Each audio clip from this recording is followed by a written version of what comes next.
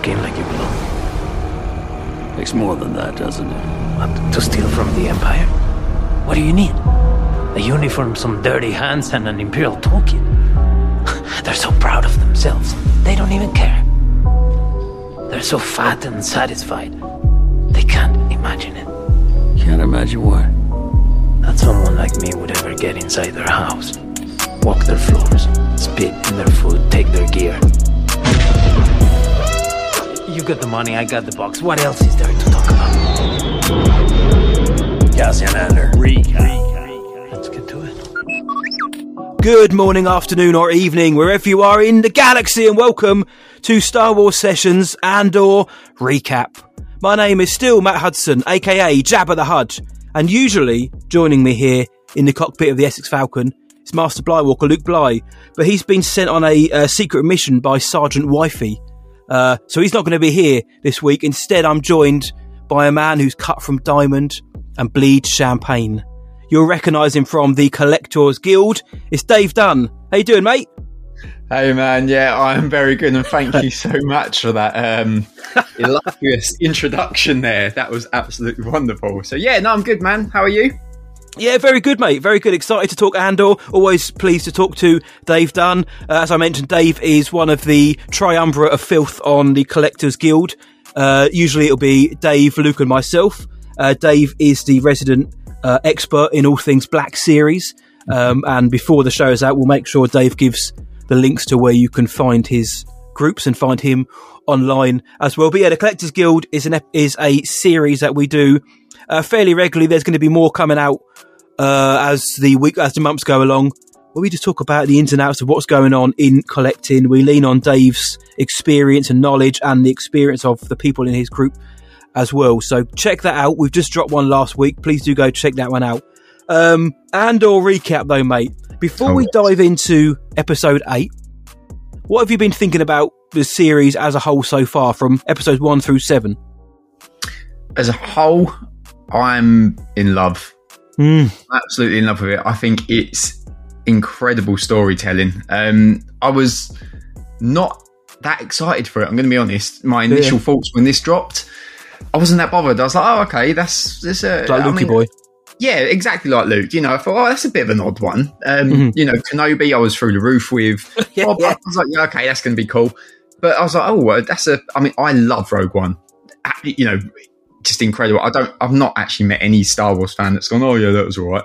Everybody loves Rogue One. How can you not like Rogue One? I know, right? So to have a spin-off of that, fantastic. But it was just a bit like, oh, we're basing it on Andor, okay. Yeah, I get it. No, mate, it has been such a pleasant surprise to me. The first 3 episodes, it really grabbed me. I thought that it was a little bit slow getting in, but I think that's the reason they dropped those 3 all at once. I think it made sense. It completely made sense. And then from there on, yeah, it's been a whirlwind. So I'm really, really enjoying this series. This guy gets it. Yeah, no, I've been excited from day one because Rogue One's my number 1 Star Wars film. I get it, Empire is, you know, the GOAT in terms of technical, but Rogue One's my jam. And I've been excited because of the possibility of the espionage, spy thriller and all that. But, you know, I've always thought, you know, Cassian is a strange character to build it on because he wasn't necessarily the lead of Rogue One. They kind of pulled him out, but I think Diego Luna is such a good and accomplished actor that, you know, why not utilise his skill? Well, Lukey boy was, you know, he was kind of on the fence, positive enough, but on the fence, kind of why we need it, and has since, very much come round. I'm looking forward to seeing what he thinks about this one as well. So, episode 8 then, mate. For those who are new to the recap, firstly, welcome. However, we must inform you before we go in that this is going to be a spoiler-filled episode. We're going to be going full spoilers into this episode. So if you haven't seen it, it's about 57 minutes long with credits. Go check it out. Come back, listen to what myself and Obi-Wan Kenobi have to say about it. So here we go, Dave. Up top, episode 8, Narkina 5. Up top, what did you think about it, mate? I loved it. I'm not just saying that because I'm just going to say that. That's not every answer I'm going to give, but I honestly did really love this episode. Dave loves it. It felt like a little bit of a new opening. It's sort of a new pathway that the story is going to take, and overall, it just looked incredible. This one, it felt different. It felt really different to what we've seen so far. I think what we've seen so far really set us up. That was a really good ground. But now we're getting into the nitty gritty, and I think that we're about to see some really good stuff. So yeah, I loved it. What about yourself, man? Yeah, man, I found this to be really intense of an episode. It's another one which I've said on probably all 7 episodes that, and as everyone knows, I have no idea what the world thinks of this episode. I've stayed offline. Me too. The only time I've been online is to tell Dave I'm on my way. So I've got no idea what everybody thinks about this, but I do think there'll be people out there who still say it's slow, not much happens. Everything is happening. Everything's happening. It's just not, right there for your eyes. In your eyes. We get Cassian or Keith, party boy Keith, in prison, but we get to see how the Empire works. We're seeing more of Luthen and his kind of mental state and how he's dealing with the situation he now finds himself in. Saw Gerrera turns up. We're seeing stuff with Mothma, Tay and Perrin as well, how he's clearly going to sell her down the river. There's so much going on in this episode. No, I really liked it, mate, and I agree. This does feel different.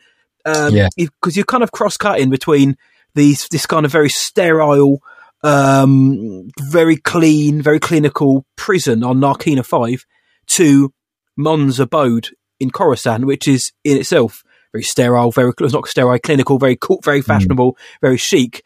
There's not really that much dirt or grit to be found, except when we finally go back to Ferrix. So this episode's a lot cleaner looking than all of the other ones, maybe. There's a lot going on in this episode, and to the idea that this episode and others, but this one is slow and nothing really happens. I mean, what do you say to that? No, I can't follow that. I'm sorry. I love, like what you said. I love the 3-way split of this episode. I love that we're bouncing from these 3, and it wasn't too much in there. There wasn't too much to take in and digest. It was a lovely split of these 3 environments that really kept you wanting more in each area, and I think that they've done that fantastic. I think that's why I said it feels really different. You've got that we had a lot of sort of the interiors of the Imperial, obviously the prison and sort of the guard space and things like that. So it was really nice to see that side, and then just completely and utterly contrast with what's going on, in the real everyday world of the galaxy. I loved it. I thought it really bounced across really well. And I think actually this episode, there was so much going on. Yeah. Again, I've not seen anybody else's reactions online yet. I literally watched it this morning. I've done a bit of plumbing and then I spoke to you. So, that was it. So yeah, I'm hoping that everybody's like, oh my God, it's starting to kick off, which in my head, it really is.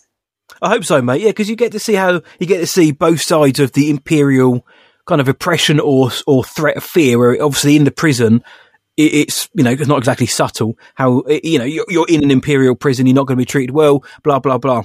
In Coruscant, it's very much they're talking about the Empire. What is the Emperor's? What is it about him? He's overreactive. This, that, and the other. Everything is about Imperial oppression. Everything is about how whatever the Empire touches, it kind of infects some way with some kind of disease. So and obviously on Ferrix as well, we're seeing with what happens with Marva, what's happening with what's the guy's name? I think it's Blassie. I've got it written down. Brasso. Yeah, Brasso, Cassian's mate, and of course the Star Wars Session Stan Bix. We find out what's happening with them as well. So it's basically the Empire and the Imperials are looming over everything in this. So I think it done a great job of just showing how harsh the Empire are. Yeah. Just showing how they just don't care. They're just going to just do whatever they want, push people around, create this new order. Who's going to stop them? Yeah. So I think it sealed the deal on saying, look, this is what the Empire is and was, and this is why we're seeing where the rebellion come from. And I think that Luthen made a really, really nice sort of summary of the episode at the end, which was sort of oppression breeds rebellion, which was a lovely comment. What a beautiful comment, just to sum up what we saw in that episode, just how drastic it's been. So yeah, mate, I think it was great. I think it was really, really cool. it's a nice flip. Oppression, you've got rebellions are built on hope, and then you've got oppression breeds rebellion. You've got this kind of through line now from different ideals as well. And let's talk Luthen for a minute, because off the back of last episode, Luthen knew that Cassian was a loose end. Kleya, his assistant, put out a hit on him with Vel back on Coruscant, and Luthen here. We only see him quickly, but we get it's very telling with Luthen. We see him in two sequences. One in his little gallery, where again the struggle of power between him and Kleya isn't necessarily obvious, but at one point she does say to him, give me the word. So Luthen is the leader here. The chain of command's there. But I really like that. I love the fact that he says he's not slipping. He's just been hiding for too long. But he knows that Cassian's a bit out there. He's seen the ship. He's seen his face. All he's got to do is give him up, and the whole thing comes tumbling down. Kleya's the one saying, listen, let's completely nix what's happening on Ferrix. We don't need to talk to them again. Let's cut off that through line to you. Is he worried about Cassian as well, or is he just worried about himself in this instance? I think it's just himself. Yeah. I think he's just, I think he's very regimented in what he's doing, and you can tell that he just don't want anything to come back to him. He has got an ideal. He's got a plan. He's got a target and a goal, and he wants to meet that. However he meets that. So yeah, I think he doesn't care about Cassian really. Mm-hmm. But I think that's going to change. I mean, it's got to, right? Hopefully. So, yeah. But I just going back to that scene where him and Kleya was having a little chat.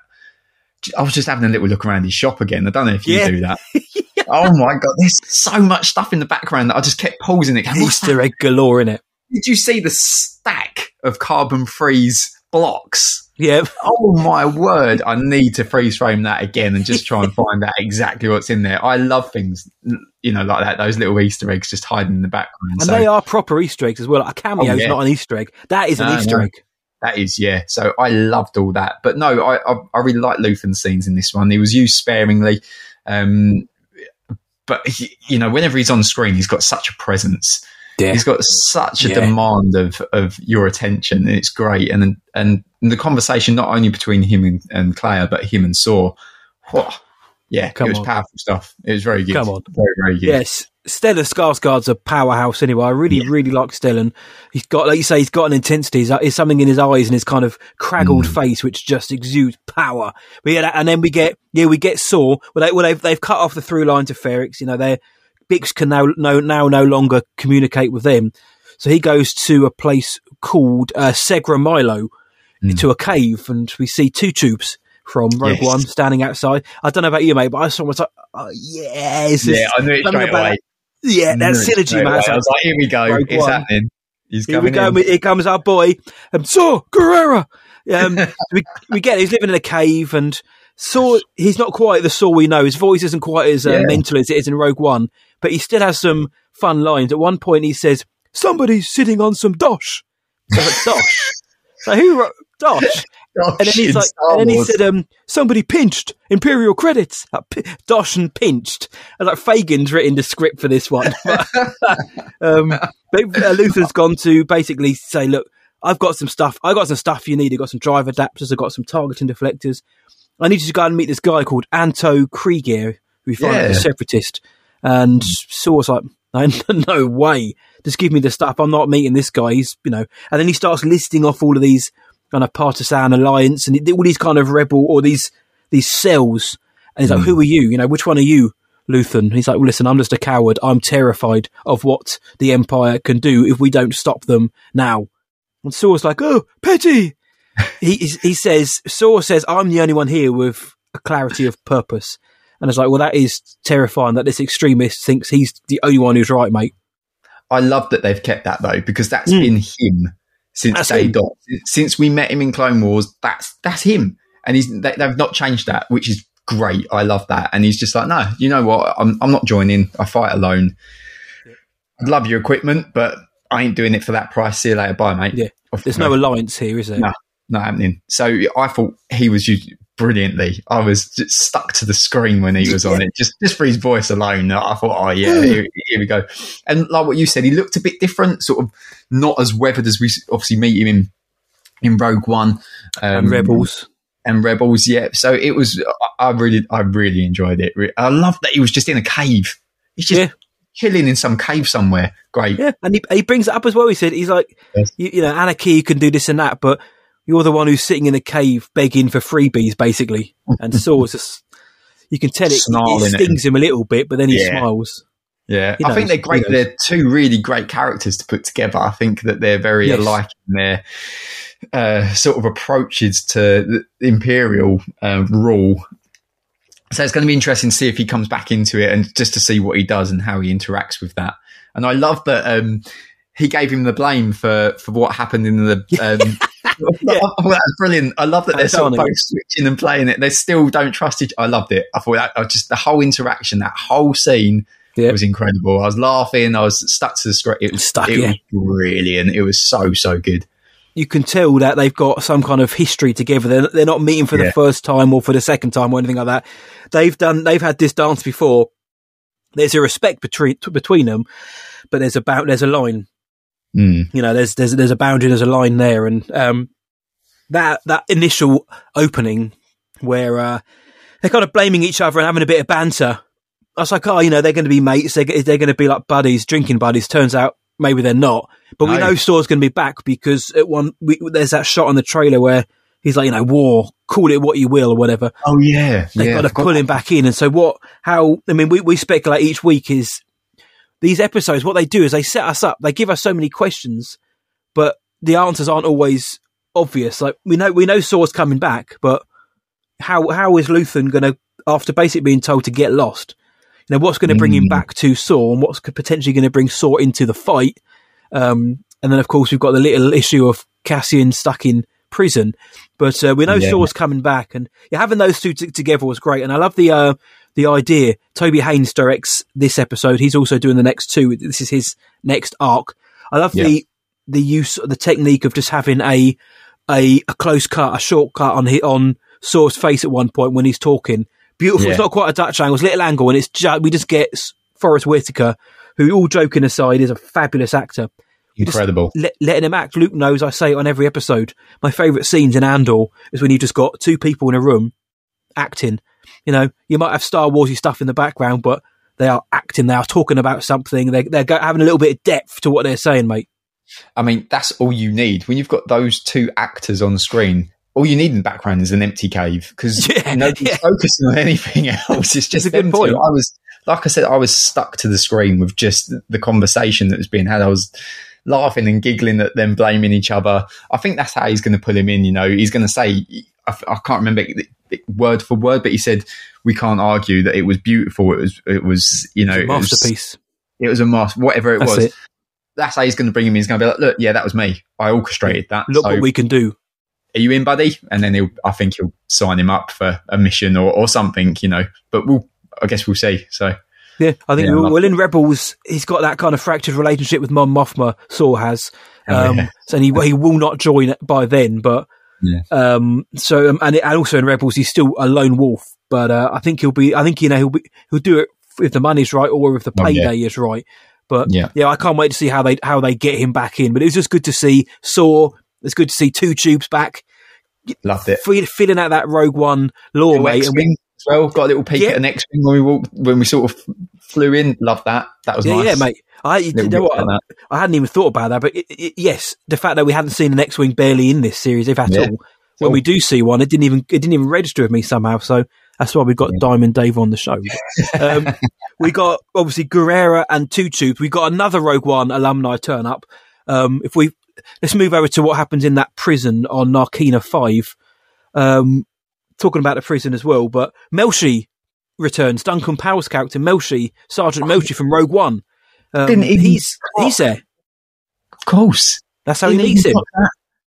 Oh my God, yeah. I mean, just talking about Narkina 5, massive Camino vibes for me. Yes. If you bought that. First thing, I was like, wait a minute, surrounded by water, get in there, all white everywhere, their cells, their bunks. It's raining. Like, we're on Camino. It's Camino take 2. Loved it. I thought it was brilliant.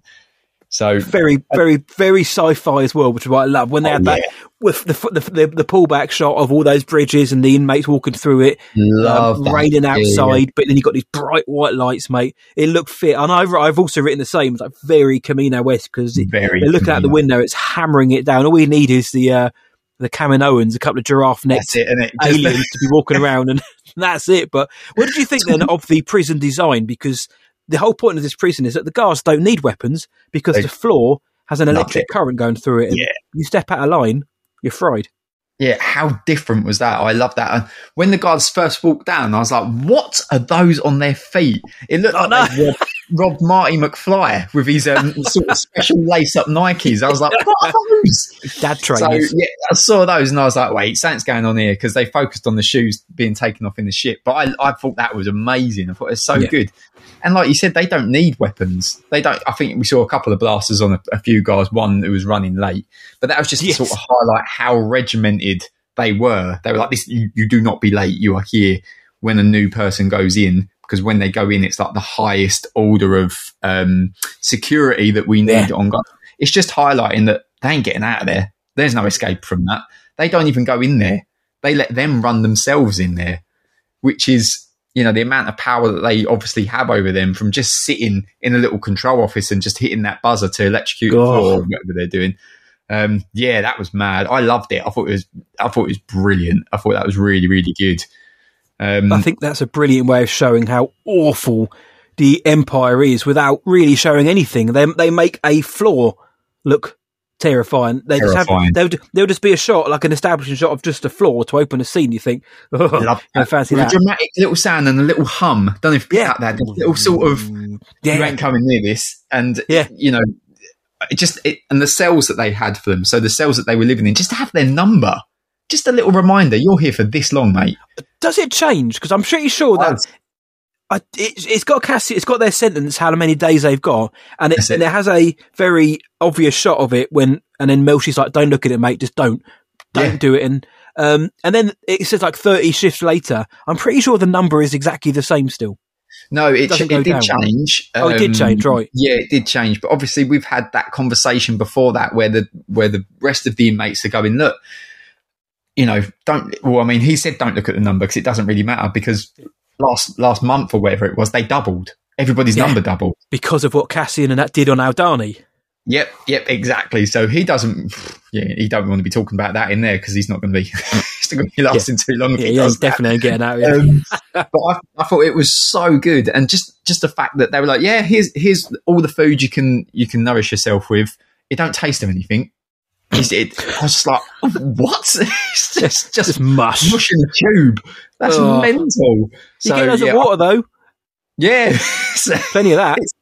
It was so good. It was really, really well done. I thought that just to highlight just what mess he's in for doing basically absolutely nothing. We didn't do anything, did he? Just ran to the shop to get some Revnog or what are those green pea things, whatever his lady of the night wanted.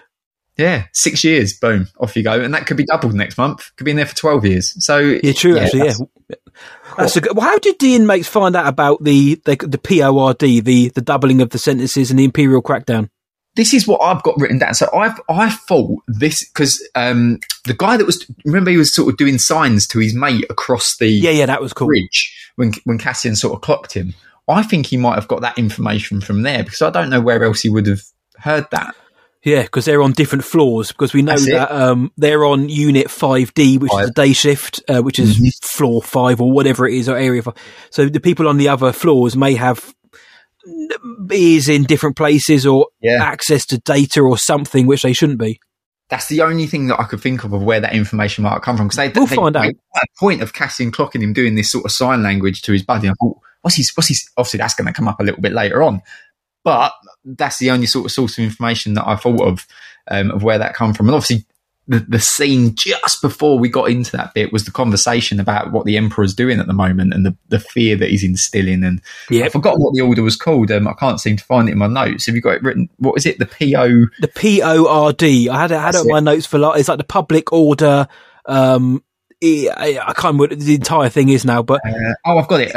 Resentencing directive. That's right. So everyone gets resentenced. Resentenced. People are making these wicked parallels. I've seen it online with Rebels, where like the guy in the beginning of Rebels who's flogging the Malu run gets sentenced for treason or something like that, and the timelines kind of link out that it's because of the POR. I mean, sure, that was never the case, but you could make it work. So you're starting to see it like in Rebels and that synergy. But yeah, it's infiltrated this prison, and we'll find out how they found out. They'll tell us everything we need to know. There's one moment in this, which I'll mention later, where we never really got a definitive answer, but I don't care. I don't need one. I mean, I don't really need to know where the inmates found it out from. But I wondered if you had any thoughts, and this probably is something to do with that guy signing to his mate. I think it's got to be that, because I think we see that and then they go into the bunks and then they have that discussion. So the only thing that I could possibly think of to do with the information coming in from another source is going to be that guy there. Can we just talk about who was head of that department? Don't think I wasn't going to mention that, mate. Please. This is a spoiler-filled episode, mate. Tell the world. Andy Serkis just rolls up to him and goes, "You're right, I'm the leader here. Get in line." So, where's he come from?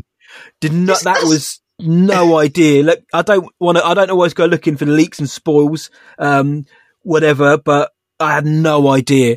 And nobody told me anything about Andy Serkis or even intimated that. That was a fun surprise.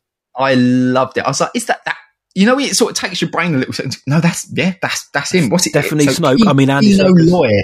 Kino Lawyer was his character name. Is German for cinema as well, I think, which is fun. Oh, really? I think it is, yeah. Someone of our German listeners can corroborate that, please.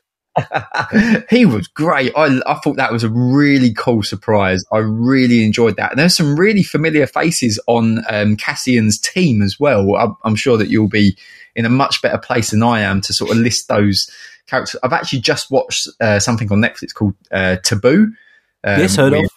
Yeah, so and he was in that, or one of them was in that. But I thought that his character was fantastic. He always is. I mean, he's brilliant, isn't Andy he? Serkis, man. He didn't take me out of it either, because sometimes you see it from your face, you think that's just Andy Serkis, but because we don't often see when he acts, he's very good, but we don't often see him. It's usually whatever character he's portraying.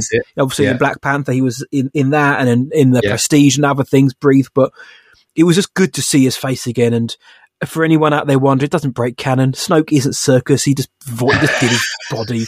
I'm just waiting for someone to say, "Oh, does that make is he Snoke or some rubbish like that?" No, he's Kino. He's the floor manager. He's got 247 days left. Don't mess it up for him because he wants to get out.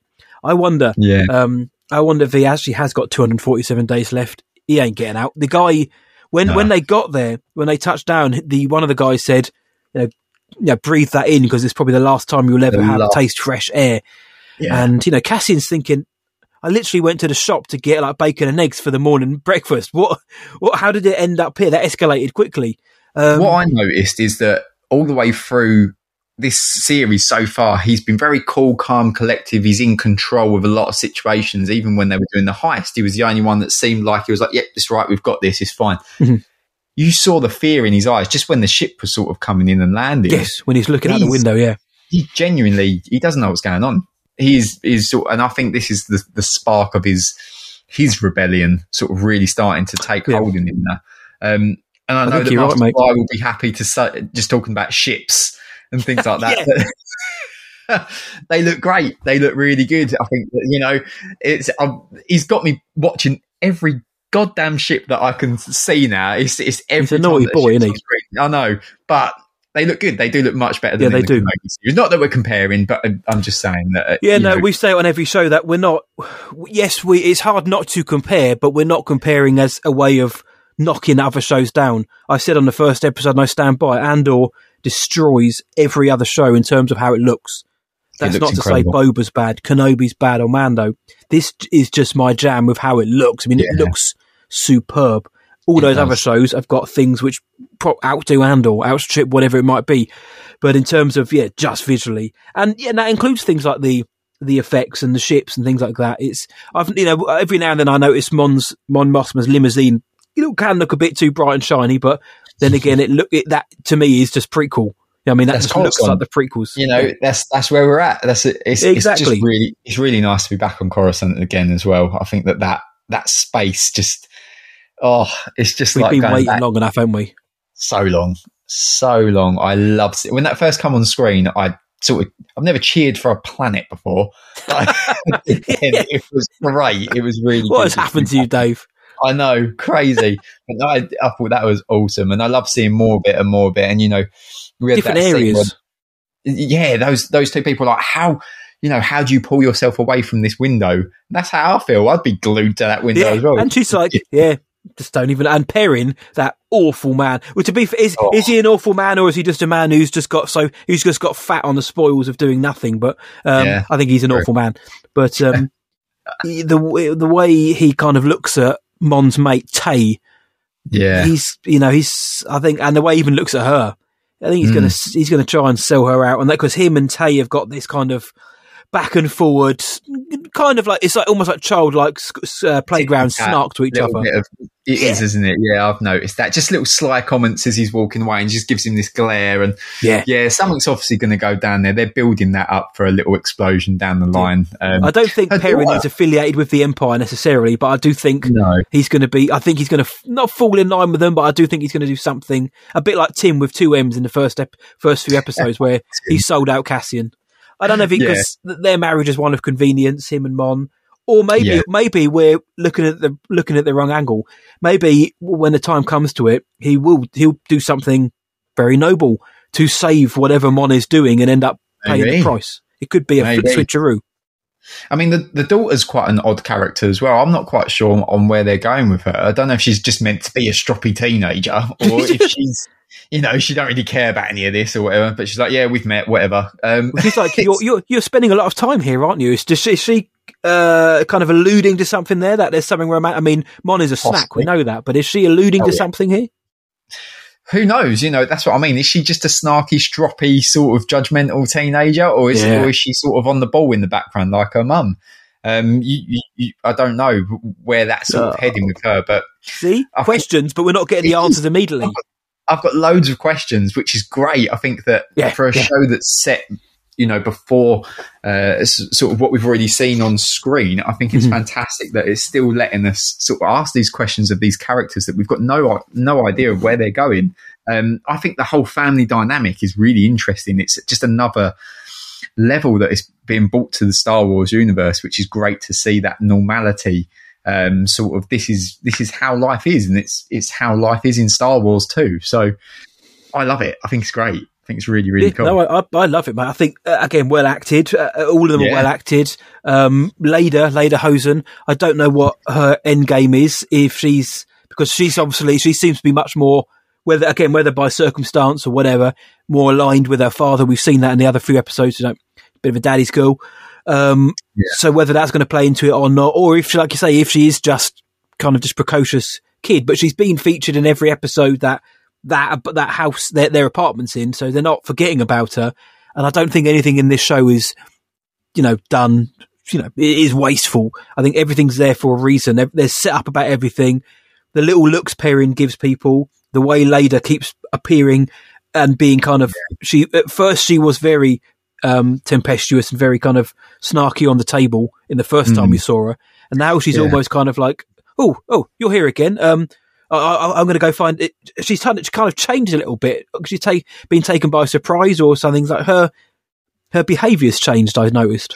Yeah, I thought the same. I didn't know what was going on. That she almost sort of seemed quite. Just sort of troubled, or just like she's sort of confused, or she definitely has changed from that sort of snarky little comments that we had on the dinner table when we first met her, just saying, "Oh, don't worry, Mum, like you've got stuff to do. I'll go with Dad. It's fine." Yeah. So I think they're building her up for something. What I don't know, and like you say, it's quite nice to have. Sorry, those questions sort of just there lingering in the background to see where that little bit of story is going to go, because there's loads of them at the minute, which is really, really nice to see. So yeah, I'm excited to see what happens with those two. I don't know whether sort of they're just going to leave Mon to her own devices, or if, like you say, they're going to sort of sacrifice themselves, because at the end of the day, you know, it's his wife and her mum. So yeah, Star Wars is about hope and family, and hey, look, they might. But sometimes part of me does want shows like this just to commit. Like, we all think Perrin's a bad guy, a naughty boy. Sometimes I kind of think, let's keep him that way, because, like you said earlier on, that's life. You know, not everybody is the nice guy, and then obviously then it gives Mon another challenge to overcome. Sorry, I keep Mon but there is also something about them kind of having a moment where we were wrong all along, and yeah, he's comes across as an idiot, but actually, he's he does what needs to be done. I'm really interested to see where they go with his character, just because at the Rebel briefing in Return of the Jedi, she doesn't say many Bothans died to bring us this information, and Perrin and Clay are in the car, so I've got to go. Just because they don't mention them doesn't mean they're not there. So they could still be alive. Who knows? But really interested to see where they go. And well, also, mate, they have in their shampoos, they have these. It's like tequila, isn't they have these worms things? Which, the little worm things. Yeah, I noticed that. Dissolve. Not one. I don't fancy that. And they say Sagrona, whatever that means. I'm guessing that's like cheers or down the hatch or something before they drink it. But that's a great scene. We find out Mon Mothma got married at 15 as to Perrin as per the custom of Chandrila. I like the way they're kind of like, look, it's tradition, it's custom, it's just what happens. Kind of like they're like, it's weird, but don't blame us. That's what happens. And we get to see her mask as well. She talks to those people like you mentioned at the window, and they're like, oh, we'd be looking at this all the time. And she's like, oh, I'll be sure to spend more time here. Big smile. But as soon as she walks away, vroom, smile's gone. What great acting.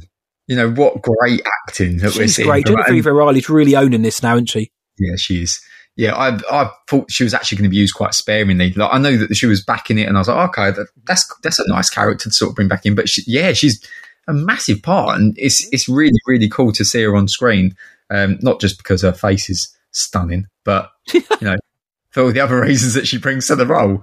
So yeah, no, I think she's doing a really, really good job, and I love the dynamic that her and Luthen have as well when they're sort of discussing, what's the to and fro of it between them two. Is great.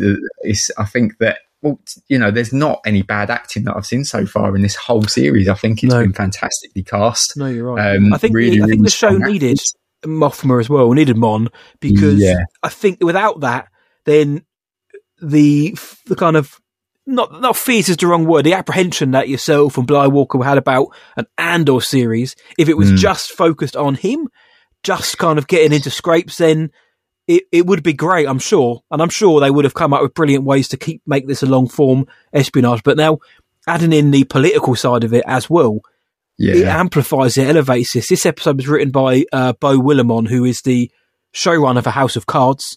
And he also wrote things like The Ides of March, the Gosling, George Clooney film, which is very good. He's got a background in these political kind of shows and movies. So, and you can see that starting to come through.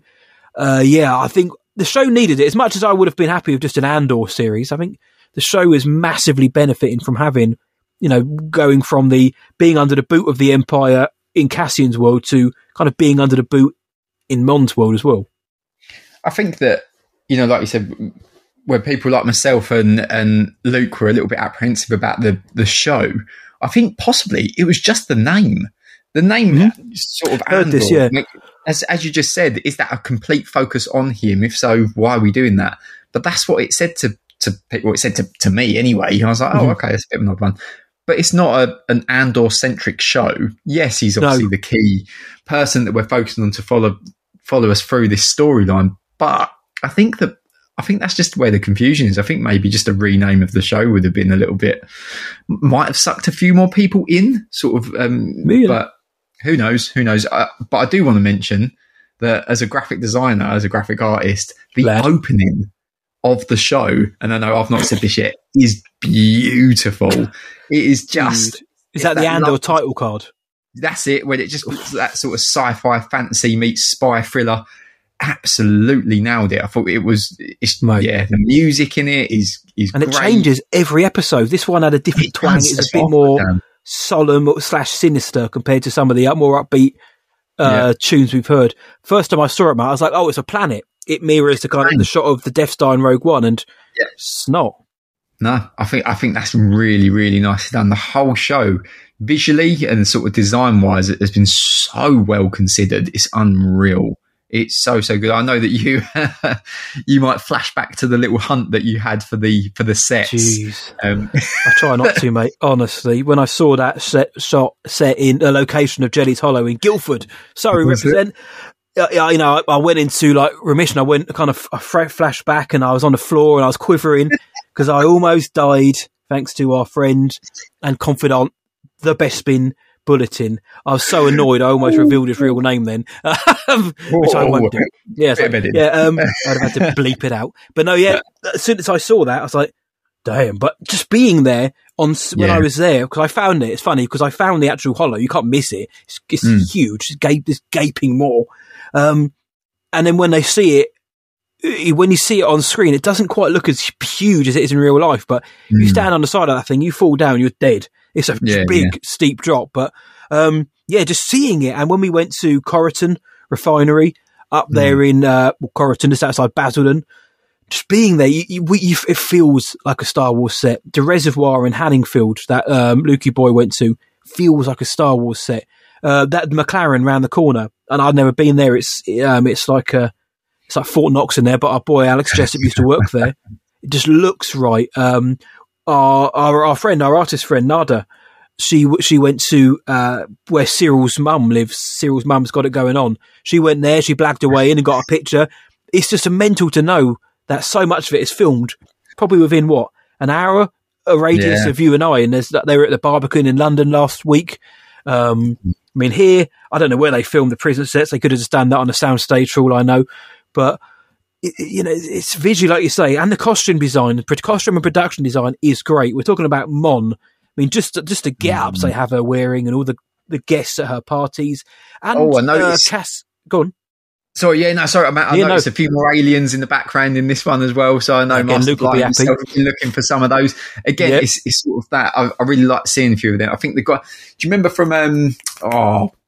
Where was he? He was the guy that sort of grassed up Finn and Rose for parking on the beach, whatever species he is. Yeah. One of them was in the background. So we're seeing a few more of them creep in, which is really, really good because I do think that there was too many humans in this sort of segment. But I think that hopefully we're going to start seeing more of them. But I'm noticing them in the background. And like you say, sort of the creativeness of sort of the fashion design and the costumes in just her sort of space, it's just amazing. It's so well considered. No expense spared. Even in the prison, when you got Cassian, they're in this kind of decked up in this orange garb with a flash, a hint of orange. There's just something about it. It's like, it's colours we don't see. And I said it about the, what are they called? The Morlana 1 guards, when they're dressed in blue and orange at the beginning. Yeah. That's sort of Linus, what they called the Primor guards. I said that they felt like 1970s action figures. That's what they looked like. You could imagine them being like a G.I. Joe sized figure dressed out like that. These prison guards, prison garbs even, they look very kind of old sci-fi, old action figure. They do. Yeah. Clothing, and it's very in keeping with Star Wars. Yes, it doesn't feel different. Yeah. No, it doesn't take you out of it. I've not had one instance where I've gone, I don't really like that. I was a bit apprehensive about what's his name, Emo the droid. I thought, B2 Emo. That's it. I thought he's going to be a bit, but I love him. I think he's great. I think he's sparingly. Awesome. Use sparingly again, mate. Yeah, they could have overused him and made him like the cute companion, which they have done in times, but they haven't. And even today's episode, he says one word. She's got pain in her knee. That's it. We're like, nice one, fella. Yeah. He's still knocking about. Yeah, he's still there. He's still there. I love the little flashback of him a few episodes ago. It was where he was all sort of a very crisp, clean box, and now he's just beat up. Marvin needs to give him a little paint job. She needs to stop being a rebel and give him some love. They're using everyone sparingly, man. That's the beauty of it. They're cross-cutting between these different stories, but it never feels OTT. I never think, what's going on? Who's this? Or we've gone from one kind of clinical area like Narkina 5 to prison, and then we're flashing to wherever it is that Cyril Khan works and where Dedra is in the ISB. I never kind of thought, oh, is this the same place whatsoever? And Cyril was another character we've mentioned that they're building him up very slowly. There's a huge purpose for him. He's in his serial. He's getting berated by his mother. He's having interviews and being stuck in hell by the looks of it where he's working. Yeah. We open up with him. Obviously, after we see the Cassian being thrown aboard the prison cell, we meet Cyril again. He's working away and he's approached by these officers, and it's Dedra. Now, last week I said Dedra's going to be the one that pulls him in, or she's going to need him for information, and she wants to find out more. And the whole time he's like, "Listen, I just want to do my job. The guy's a murderer. I want to bring him to justice. I haven't read the report because you guys didn't let me. I want to help you." And it turns out, he reads the report. He's not happy with it. And he begs and he's pleading, isn't he, with her? "Look, I can be of service to the Empire, please." And she's like, "Forget this ever happened. You're nothing," basically. What do you think about Cyril's character and how he was in this episode? Yeah, in this episode, it was great. I think, like you say, it's a very slow build, slow burn on him. But I feel almost that they're sort of setting him up as this sort of quiet, calm, sort of downtrodden. Everyone you meet calls him worthless. You had his boss at the start. He's like, "Shut up, just get on with it. You're not going to do anything special here. Just sign the form and see you later." And you've got doing that, is he? He's looking for Cassian. He's putting requests in for information, which is why the ISB come to him. Exactly. And then you've got his mum, sort of same thing. She sort of treats him like dirt on the bottom of her shoe. And then you've got sort of this scene, which again, he sort of just disregarded. He's going, "I can help. I just want to help to bring order to what's happened here." And she's just like, "Yeah, all right, go back to work. Don't say anything to anyone." So I think that he's going to have a little sort of explosion at some point where he's going to lose the plot, just go mental on the galaxy. But maybe he just turns into a Sith. Who knows? He was a secret Sith all along. Maybe he's Starkiller for those who want to believe in all that. But no, I loved it. I really like that scene, actually, where you've got the really nice, crisp, clean white room that they've got him in, which is obviously what the Imperial guards want to be seen as. That's what, we're sort of like fresh, new, white, sort of, we're great, we're good. But then you come out of that room and it's all black. It's all dark. It's all sort of behind the scenes, behind the shadows, which is obviously the real element of the Empire there. I love that. Just the interior architecture of it all was fantastic. And then the sort of to-ing and fro-ing between those two was great. And she sort of did start to look a little bit surprised. When he said, "I wasn't allowed to read the report." "Yeah, I signed it. I wasn't allowed to read it." She was like, whoa, what's going on there? Get him the report. Let's have a look to see if what's been sort of hidden over there, what's been swept under the rug. I love her character as well. I think she's great. I think she's a really powerful character. What's her name? Dedra Meero. Denise Gough plays her. She was amazing. I think she's really, really good, and I think that she's got a lot more to come. I think she's going to be something really cool that we see a little bit later on. But I think you're right, mate. And sparingly, they're using her sparingly. She's the main focus of the last few episodes, but she's not front and centre for the whole thing. She's just she pops in, says and does what she needs to, and then she's back again. And then later on, when she's having that, she's kind of it's not chatting. She's there in the ISB meeting, and she's trying to put a case forward to Colonel Yularen, our boy Wolf Yularen, and she's basically saying, "Look, this." And we find out that Luthen's code name is Axis. That's what the Imperials have called him, Axis, because of his coordinating of all these rebel activities across the galaxy. And she's saying to him, and so his Partagaz, her superior, saying, "Look, what she's saying is, might be right, but at the minute, what we're seeing is quite worrying. I think we need to act on this. Give her the tool she needs to go to Ferrix to rat people out. We know there's somebody called Bix Colleen on there. We know that she can probably get us a link to Luthen. We also know, of course, that Marva's on there, and Luke and I both think that she's not long left of this show, bless her." Yeah. Agreed. But the whole subplot there with Dedra is really heating up, and I think her and Cyril are going to join forces somehow. But again, similar to Perrin, maybe we're going to have a slightly less unexpected switch with him. Not that he's going to become a good guy, but because everyone thinks he's just this blithering idiot, maybe he's going to be the one at the end of it who actually uncovers what needs to be, does what needs to be done, and finds out the info, and he's the most competent, because he is, other than Dedra, he's the only one who really actually wants to bring order. He's not interested in necessarily anything else other than upholding the law. Yeah, totally. I think that you're dead right. I couldn't agree with you any more than that. I think that those two, she's seen in him what she sees in in herself. You know, she's the one that really wants to get to the bottom of it. He's exactly the same way. He said to you, "You've made potentially a really powerful ally in me. You know, I can really, really help you. Listen to me. Just let me help." That's all. I'm not in it for any other reason apart from to find this guy who is a murderer. That's it. He's sort of ruined my career. He's ruined my life, essentially. So there's, you know, she said, "Oh, you know, you're only doing this for the safety of the galaxy." And he sort of looks away. He's like, "No, there is, you know, I'm in it for a little bit of a revenge as well," which is clear.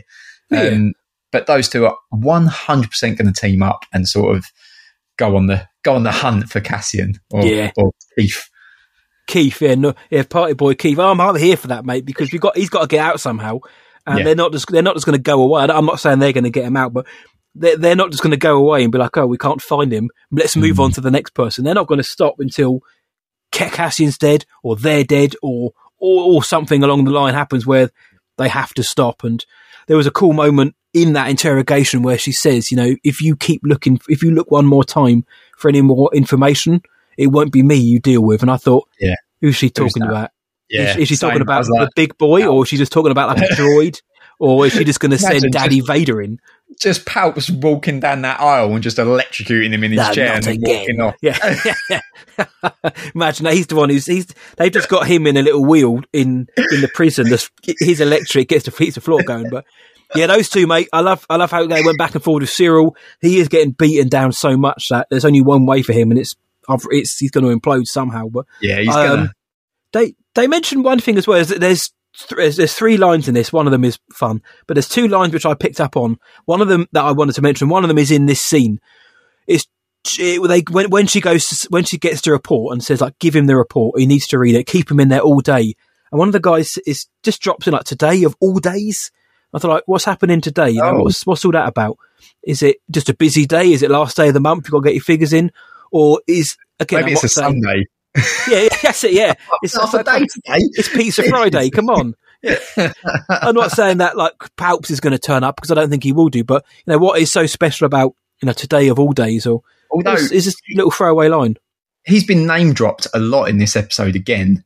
Oh. You know, there was a big conversation. I think his name was said 3 or 4 times just in that circle in Mon's sort of whatever she was having there, gala or whatever. But he's been. Yeah, I'd love for him to turn up. Don't get me wrong. Anything with him on screen, I'm there for it. You think he's going to show up in one way, shape, or form? Whether that's I think he will, because he loves it, personal, what he loves it. Ian loves it.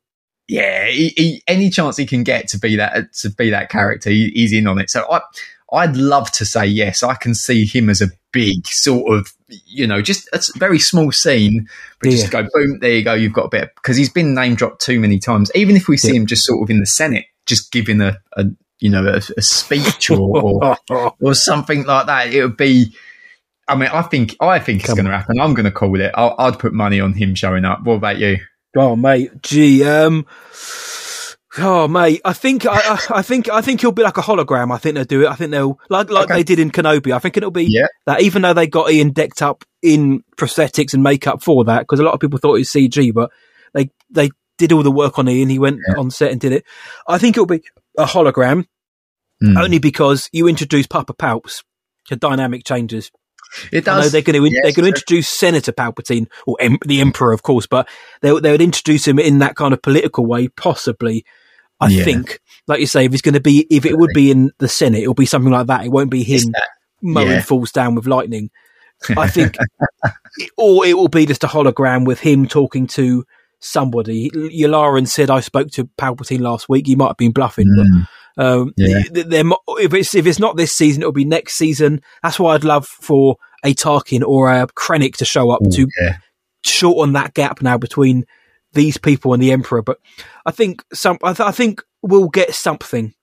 like a hologram or something. If we see him like in person, that will be bonkers. But I just can't see any way that he'd be there in person, because he's out creating like Sith alchemy. He's out with his observatories and trying to create clone himself on Exegol and all this kind of rubbish and all that kind of stuff. So, which I like all that stuff. So if we do filth, I'm going to go 75% sure that we'll see him in some way, shape, or form. What's your percentage? Yeah, I'm a little bit higher. I think I'm probably going to sort of be 85% sure that we're going to see him. Like you said, though, in that sort of Senate capacity, not full-on cloaked up electric firing hands. Can you do a Palpatine impression? Oh, no. Come on, Dave. Order. There you go. That's what you get. There you go. It's good. See, you've got a deeper voice than me, so you should be able to do it. That's for sure. I'll practice for next time. Yes, check out the next guild where Dave's going to do the whole thing as Palpatine. The whole thing. Ferrix, you haven't mentioned Ferrix, mate. Obviously, we get a little bit set on Ferrix. So we get a lot of Brasso. Brasso, which is Andor's mate. Obviously, Bix, he's back. Marva, B2. What are you thinking about Shawnee boy? He's going to love that. I can feel my phone blowing up already. He's excited. Bix gets stuff to do, because we wondered after episode 3, like, we know she's going to be back, but what are they going to do? What's she going to do? What's Marva going to do realistically? But they're finding things to do. Marva, we turn out she had a fall because she was scoping out the hotel basically for secret tunnels, and Bix is trying to find that information. She's trying to help Marva. She's trying to contact Luthen still, which we mentioned earlier on. But we can see it's proper under the rule now of the Imperials, and Vel's back. Vel is there. She's watching. Cinta is back. And again, for those, if they didn't want to make it explicitly clear, they now 100% have made it clear they're a couple. We mentioned that in all the other episodes, but they kind of make it explicit, which is great to see. But and they're fighting. Cinta's like, it's not about us, because she's saying, Vel's like, look, I can stay with you. She's like, no, it's not about us. This is a fight to the death. And just before we mentioned Ferrix, the second line I wanted to mention that stuck out to me was in their interaction when Vel says to Cinti, like, who are you? Who are you at the minute? I'm guessing, like, what's your alias for being on the planet? And she says, I don't know, maybe I'm a rich girl running away from my family.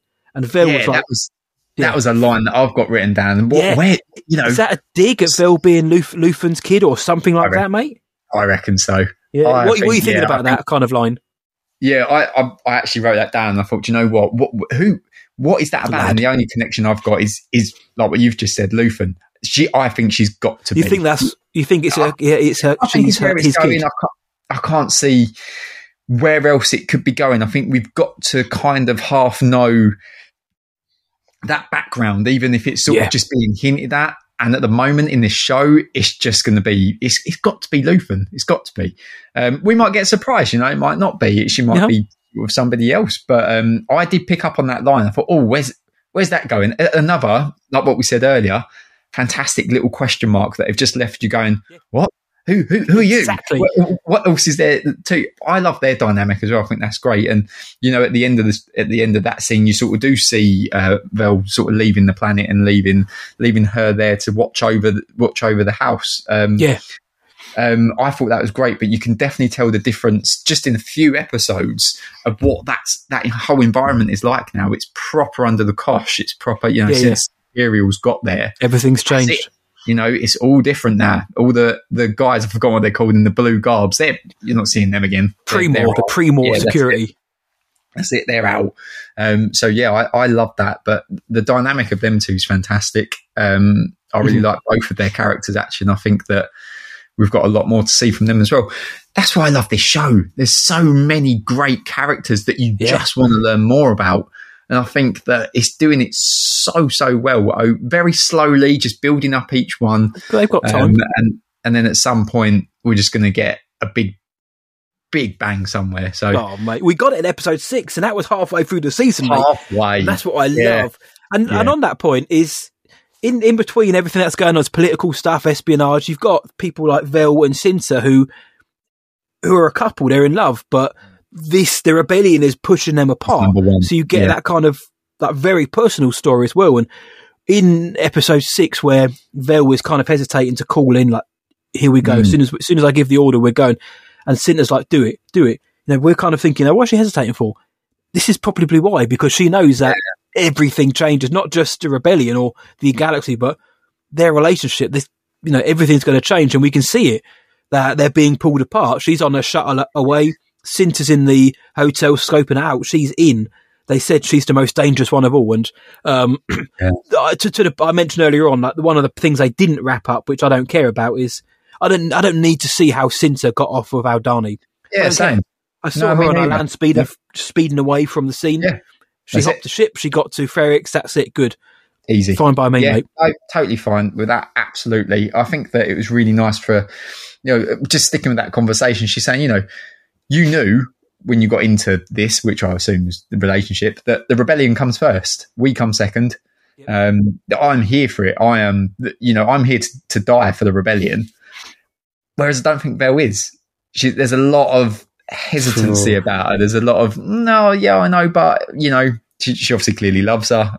But again, it's that real world thing, isn't it? You know, people want to make sure that their relationship is stable, but some other people were like, no, this comes first. A bit like Mon and her husband. You know, she's fighting for the cause more so than her relationship. So, yeah, I love it. I think there's loads of sort of grounding to bring you back down to say, this is real life. This is real life in Star Wars, and this is how it is now. And it works. Yeah, it does work. It works fantastically well. It doesn't bring you out of it. You don't feel un-Star Warsy. It's all the Star Wars, all of it. Yeah, it's what we need as well, man. I've said it before, but when we watch things like the original trilogy, or the prequels, or the sequels now, where we've got the kind of big galaxy-defining moments happening and battles and characters, that in the background, this is what's happening. You know, there are people on the street going to work, or there are people in the street vendors. It's this kind of stuff which makes those moments, like when the Death Star blows up Alderaan and that, you know, to know that there are just like Tims with 2 M's, Bixes, Marvers, people like that, just working and living. It's not, you know, not everybody is a Sith, a Jedi, a Force user. To me, it makes everything, you know, it's so much better than just, everyone, the only people that matter are, you know, the people with any kind of like physical power or spiritual power. No, they and it also shows that they are the anomaly, that there's only a few of them out there. There's a few Sith, or there's a few powerful Force users. It makes Luke, Anakin, Rey, people like that all the more special. Yes, yeah, it doesn't overcrowd the Star Wars galaxy with thinking there's a Sith and a Jedi in every single planet, in every single city, in every single town. You don't need it. I know people do, but I don't. No, I'm same, absolutely the same. I loved what they done with Rogue One, and they showed sort of how Baze and Chirrut was, you know, sort of force sensitive, but not Jedi. Guardians of the Wills, sort of go and use, you know, sort of used it sparingly and things like that. I love that. Possibly that might be all we see in this entire series. Maybe we see nothing of the Force in this entire series. I'm okay. I don't think we will do. I think we will. I'm totally fine with that. It's not a problem. I think that actually it does really well for us to not see it, for us to bring that through, you know, into this sort of real world environment. What I am really loving at the minute is seeing more Shore Troopers. Yes, Shore Troopers, more Stormtroopers, more Imperial sort of presence there. The Shore Trooper armor for me is my second most favourite armor ever. Go on. What's number one? Oh, Scout Trooper. I love classic. Can't beat it. Ghostface helmet. It's incredible. But yeah, I just love seeing them sort of just pushing people around and being. And I love that last episode we saw some of the what they call KX droids units. Yeah, that's it. Yeah, love them as well. So I'm hoping we'll see more of them. I'm sure we will. But yeah, I'm loving it. Honestly, I think that at the moment, what they've built or what they're building for us is fantastic, and it's just opening up that universe a little bit more so than we already are exposed to. And I am here for it. I'm totally here for it. Yeah, no, give me more. We're only on episode 8. We've still got 4 more to go, and then we've got another 12 to go. In 2024 or whatever. And how lovely is that? That is beautiful. I'm so glad that they. I mean, look, we know that with whatever stock you want to put in it, the engagement levels are down on social media. Apparently, the viewing figures aren't as good as a Kenobi or Boba, but we've said it all along. This isn't the character isn't them. So I'm so glad that they've greenlit season 2 beforehand, and it wasn't left down to let's see how well this does. We're getting a season 2. It's happening. Production starts, well, not a million miles away now. That's exciting, and it's that confidence as well for us, you and I, and everyone listening, Lukey Boy too, that the questions that aren't necessarily being answered yet. We've got 16 episodes left overall. Basically, we've got almost 60, probably best part of 12, 13 hours of television left to answer that, and then we've got Rogue One to lead directly into it. We're going to get the answers, mate. And like we mentioned with Mark, we get Martha on this episode. She's got knee pain. We know also she was apparently a past president of the Daughters of Ferrix, which I thought was a fun little thing, but like an old little club she's a part of. But we know that there's a secret tunnel under the hotel. She's been scoping it out. She fell down because of it, and the boys had to bring her back. It also showed us that the people of that little area of Ferrix, they rate this, like they value Martha. You know, Bix is there, Brasso's there, the lads help carry her back. You know, she's looked after, she's loved, which is going to make her ultimate death in the next 3 episodes even sadder. But there's a lot going on. The stuff with Ferrix, and then we find the Imperials as well. They are, what's the guy called? Pack. The guy's called Pack. His factory, his yard where Bix sends the messages from. Message has been intercepted. He's been taken away, and then the Imperials find Bix. They catch Bix, and she's going to be interrogated by Dedra in the next episode. So the next episode, we know we're getting Bix and Dedra facing off against each other, which is going to be filth. That is going to be good. Cassian's in prison. We know he's got to not go sleepwalking, or else he dead. Mon is still trying to get those credits hidden and trying to build this rebellion. Luthen's got to go and have a word with this guy and hopefully get Saw back on.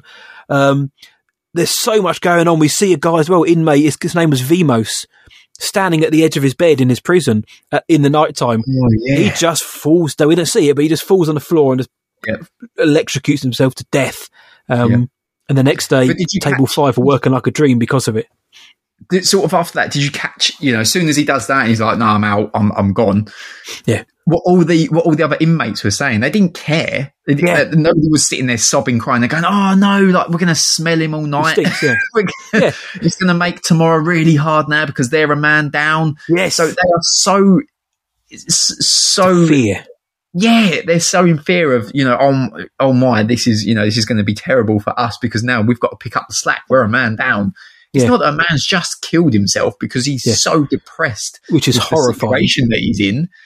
They just care about themselves and thinking, oh man, our lives are about to get even harder now. And so I thought that was really powerful. That was like, whoa, these guys are so downtrodden that all they care about is this is going to be harder for me now that this guy's just killed himself on the evil empire, isn't it, mate? It's showing how evil the empire are, showing the lengths they'll go to and how they'll just crush everybody's hope. It's that hope word again. And it's something we don't, it's not really touched upon in Star Wars. We're seeing things we don't often see, whether it's locations like the brothel in Episode 1 or themes like this where it's suicide. We don't see that in Star Wars. No, this stuff happens, and Andor is more of a mature show. They're not scared to show it. It was tastefully done. I must say that as well. And also, it could be a trigger for certain people watching. So there's that to consider as well. Yeah. But I think it was, it was shocking, like you said. Yeah, but in the way it was done as well, like I say, it's so tastefully done, but it's not seeing can be scary sometimes. It's kind of imagining what's going on, and we see the aftermath and the fact that everyone's like, great, we're going to smell them all night. Like you say, our work is now going to double because of this schmuck who's gone and done this. There's no sympathy whatsoever. This is what the Empire is pitting people against each other. And dude, I can't wait to see. I don't know how they're going to get out because they are basically making this place impenetrable and inescapable. That was going to be my next question to you: is how on earth do you think that he's going to get out of there? Because they have made this whole storyline about how you don't get out of there. That is they don't even run it. The guards don't even go in, let alone anybody come out. So I don't know, mate. This guy, Andy Serkis or whatever he's, Kino. That's it. He thinks he's got 200 and whatever days left. He ain't got that left. He's going nowhere. Exactly. They're going to let him out again, are they? This is the Empire. Well, the obvious answer is someone's going to, generally someone's going to shut down the power. How they're going to do that, I don't know. Maybe again, the guys signing to each other. Yeah, is it going to be like a Shawshank type thing where they're Shawshank Redemption, where they're kind of having signals or dropping rocks on the floor? They've got their own kind of escape plan. I'd love it if they did like a Shawshank break in this. I'd love that. But yeah, someone's going to shut the power down. I don't see how anyone's going to find out Cassian's there. I just don't. Unless they can track him to Naimos, the party planet in the last episode. But then his missus there, she doesn't know where he's gone. She's probably still waiting for those peanuts or whatever he's gone to get. And peanuts and Lucozade. So nobody knows he's there. So I can't imagine in a million months of Sunday that they're going to launch an attack to get him out, because that's too daring. He's going to have to get himself out, and then somehow he's going to have to get off-world. The only thing that I thought that might possibly happen is obviously when they had the sort of the Imperial big boys when they was having the meeting and Dedra was trying to sort of say, this is what I need, this sort of stuff. They had his picture, didn't they? They had his hologram. Yes. That was in the middle of the room. The only thing that I can think of is they're going to do sort of a scan to see, sort of his face to see if he's been registered anywhere in the Imperial. Good shout. They've got him. He's in prison. They're all looking for him. They don't know who he is. Yeah. They've got him locked up. Mate. So, I don't know whether that's going to happen. And she goes there's there. Word as well that Young, one of the ISB agents, there's a shot in the trailer. I know Bespin Bulletin mentioned it, not as a leak, but he just kind of hypothesized that in the trailer, we see one of the ISB agents wearing this kind of brown garb, and he's in an elevator looking quite panicked. Is he the one he might be the one who says to someone, I don't know who, that I know where he is. He's in this prison, and he's basically a turncoat. But I hadn't thought about that. But when you look, in the trailer, yeah, he is the same guy dressed in everyday clothes, jumping into an elevator. Is he the one who feeds back the info, and maybe there is going to be an assault? Got ya. Maybe that's how it all ends. Yeah, it could be that, or it could be an inspection on the ship or something, and somebody sees him, and there's no way he's escaping on his own, is there? There's no way. How's he going to get off world? Yeah. Yeah, even if he does manage to get out of that cell somehow, we've seen it's like on like a little cylinder, isn't it, in the middle of the sea, the ocean. Yeah. So yeah, it's going to be exciting to see. Looking forward. He's got to that. No hope, has he? Yeah, no. Yeah, the spoilers. They kill off Andor, and Rogue One doesn't count anymore. Doesn't matter about it. And just go, no, he's dead now. Yeah, exactly. Yeah, that wasn't him. Forget it. No. Yeah, so every on Disney Plus, they just airbrushed him out of every scene, and it's really awkward for Jin. But I don't know how he's going to get off world, but I think someone's going to have to come get him, or he's going to nick a ship. Or I would love for this. I don't know about you though, mate. I think that's all of my points. I think, other than the fact that they say the word toilet in this episode, they don't say refresher, they say toilet. Oh, okay. It's going to get a lot of people upset. That is, I know it is. I didn't clock that. No, it did. I saw it. I was like, I wonder what he's going to say. He says toilet. There's nothing really much else to say other than small bullet points at the end. But how is this going down in season 1? Do you think the final 4 episodes are going to be the prison break? Do you think we're going to? Because as far as I'm aware, episodes 11 and 12 are being done by the guy who did the last episode. So he's doing the final 2. So his arc is episode 7, 11, and 12. So do you think we're building up now to a kind of a 2-episode finale where it's the break, or do you reckon he's going to get out earlier? I think he's going to get out earlier. I think that they've built up a lot of character arcs to possibly end in the big one. So you've got Cyril. He's got to explode at some point, or something big's got to happen there. You've obviously got Cassian that's in prison. You've got Mon and her situation. You've got there's so many little loose leads that I think that's going to come collectively together, where you go boom, boom, boom, boom, and this is where these people are going. So I think actually Prison Break wise, we're probably going. I wouldn't be surprised if we see it next episode, by the end of the next episode. Oh mate, but dirtbag. I think that's where we're sort of going with it. I you love could be the right. prison. I love the Camino vibe. I'm there for that. I think that's probably my most favourite facility that we've seen in Star Wars for quite a while. It's just evil. It is. It's really, really cool. is. I love the floor. I love the whole concept of the flooring. I thought that was so powerful. It's made out of tungstoid steel as well for canon junkies out there. Yes, I was going to write that down to see, because I've never heard of that, and I don't know if I believe it was one of the lightsaber emitter materials in Jedi Fallen Order, which is one of the nerdiest things I've said in a long time, but tung-storied steel. I believe it was on there, yeah. Something behind it, so yeah, nice one. I knew I could rely on you. Dork over here, but that's a good shout, man. They could do that. I don't think they can't rely on the knowledge that they've got season 2. They can't just not tie things up and be like, yeah, we'll do it in the second one. Because that's apparently each arc is a year because they've got to lead up to Rogue One. I don't know how the hell they're going to do that, but Tony Gilroy's already said the last shot of Andor is him going to Rogue One, going into the movie basically. Oh wow! And they've got 4 years to cover, and they apparently I don't know how they're going to do it, but they're going to do it. So they've got to. There's going to be things they need to clear up. So I'm guessing that between the end of season 1 and 2, there's going to be a year. So they can't just have too many things up in the air. And I mean, Perrin is a character I guess they can bring back next season, Mon's husband, and they can continue that. But at the same time, if they are doing 3 episode arcs, how much time do they want to devote to that rather than what we think is going to happen with this whole Gorman massacre that they mentioned? Which people are experts apparently on. They've only mentioned it once and in Rebels, but I've seen so many videos about it. It's like, guys, come on. I think you're right. That's a good point. The prison break may happen in episode 9 or even 10, and then the final 2 episodes are, I don't know, what are they going to do? Because they've already had the escape from Aldhani, the heist. What are they going to do? They don't have to go bigger, but what can they do in the final 2 episodes, which is, even more blockbuster? I mean, we've got to see what Luthen was talking about and why he's meeting with this chap. I've forgotten his name already, or what he was trying to get involved with. I haven't got his name anymore, but the separatist fella. There's something going on there, so we need to sort of wait and see what that's all about.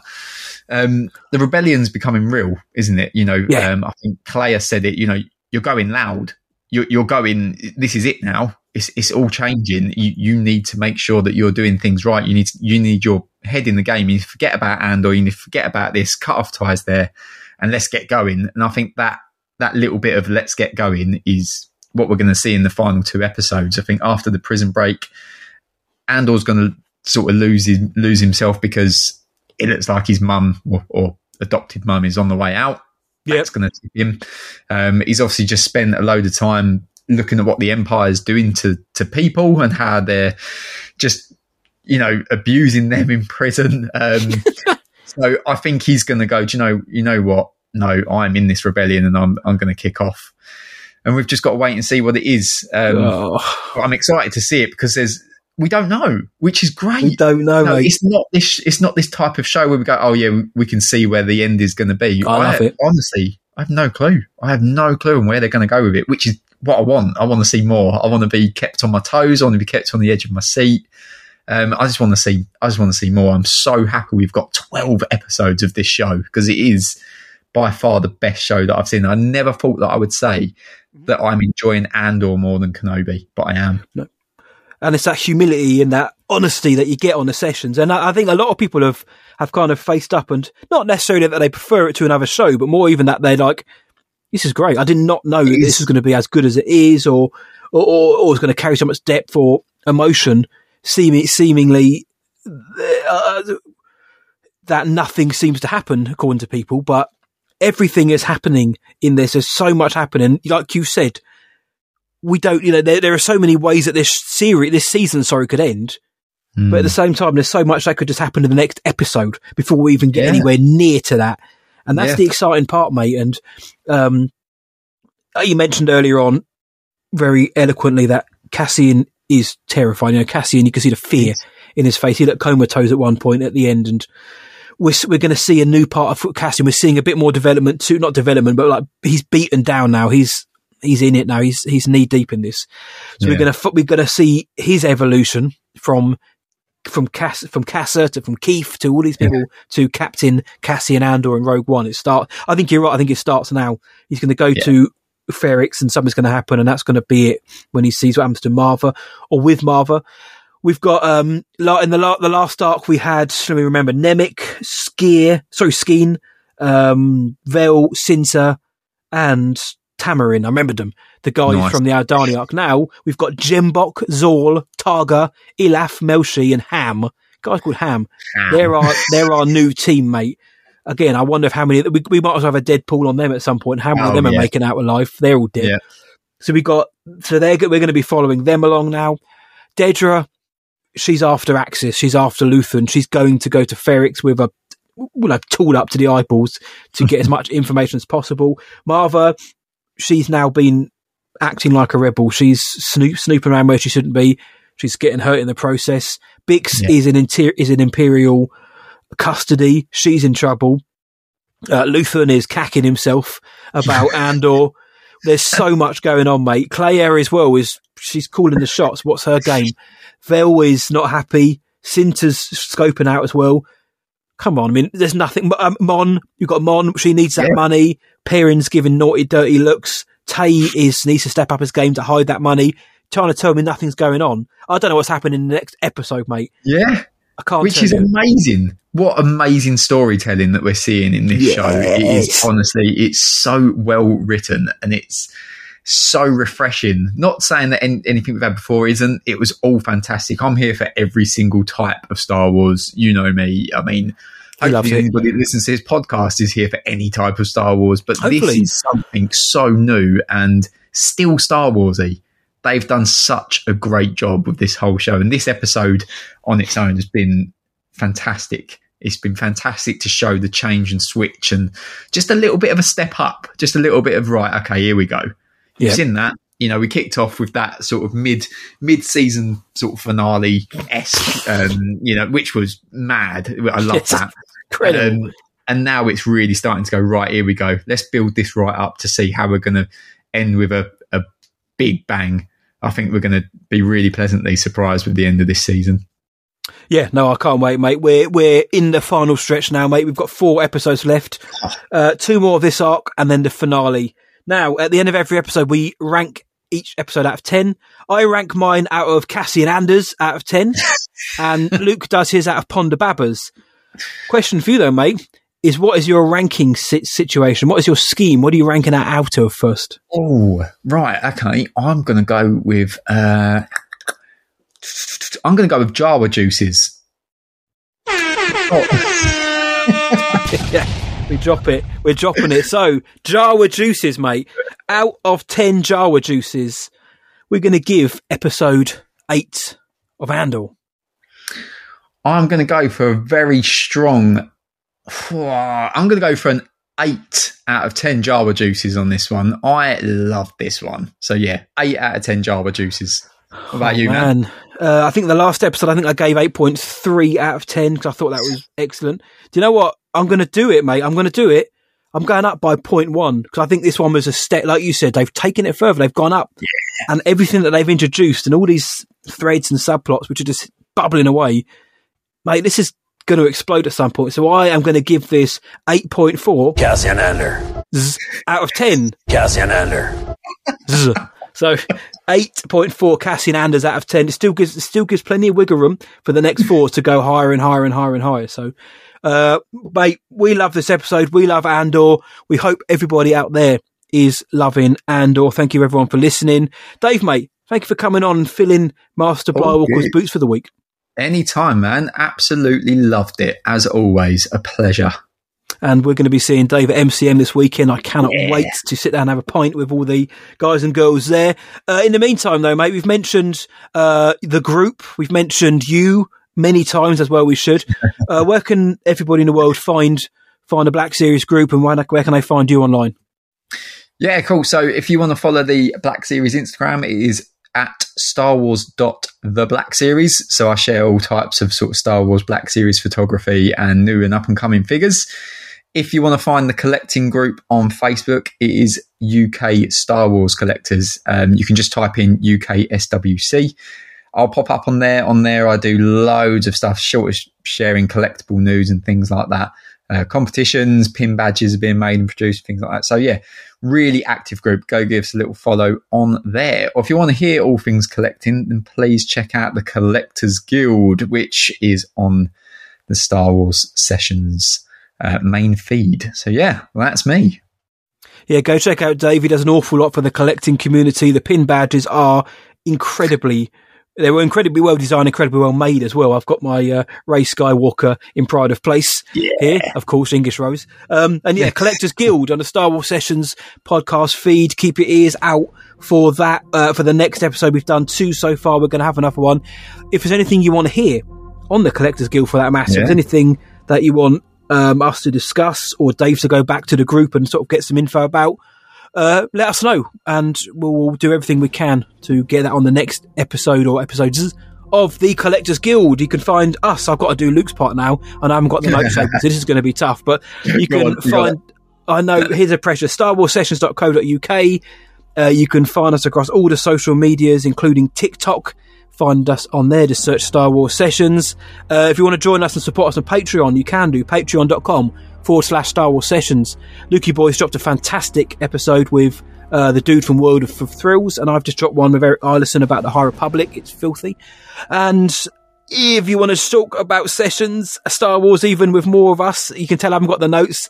Check out our Discord group. Dave's on there. It's a wonderful community on there. It's a Star Wars safe place for you to come and have a chat about anything, not even Star Wars sometimes. We've got plenty of subreddits, subgroups for you to join on there. Just ask us for the link. We'll give that to you. If you want to continue supporting the show for free, you can do by leaving us a 5-star rating or review on your podcast provider of choice, because it gets more listeners in, it gets us up the algorithm, and it's another way for us to hear from more of you guys each and every week. And tell all your Star Wars friends and family and everyone about it. Tell your Ewok, tell your nan, tell your cousins, tell your cat. The more the merrier, the kettle's spicier. Tell Dave Dunn, a man who's cut from diamond and bleeds champagne, that this is the podcast you're looking for. Dave, thank you. I did it. I got there. Thank you so much, mate, for coming on. Smashed it. Love it. Thank you so much for having me, man. Anytime. Looking forward to MCM. Whoa. It's coming along. It's almost there. Everyone, thank you for listening, guys. From me, may the Force be with you, and see ya. Ciao, guys. Have a good one. This is the way.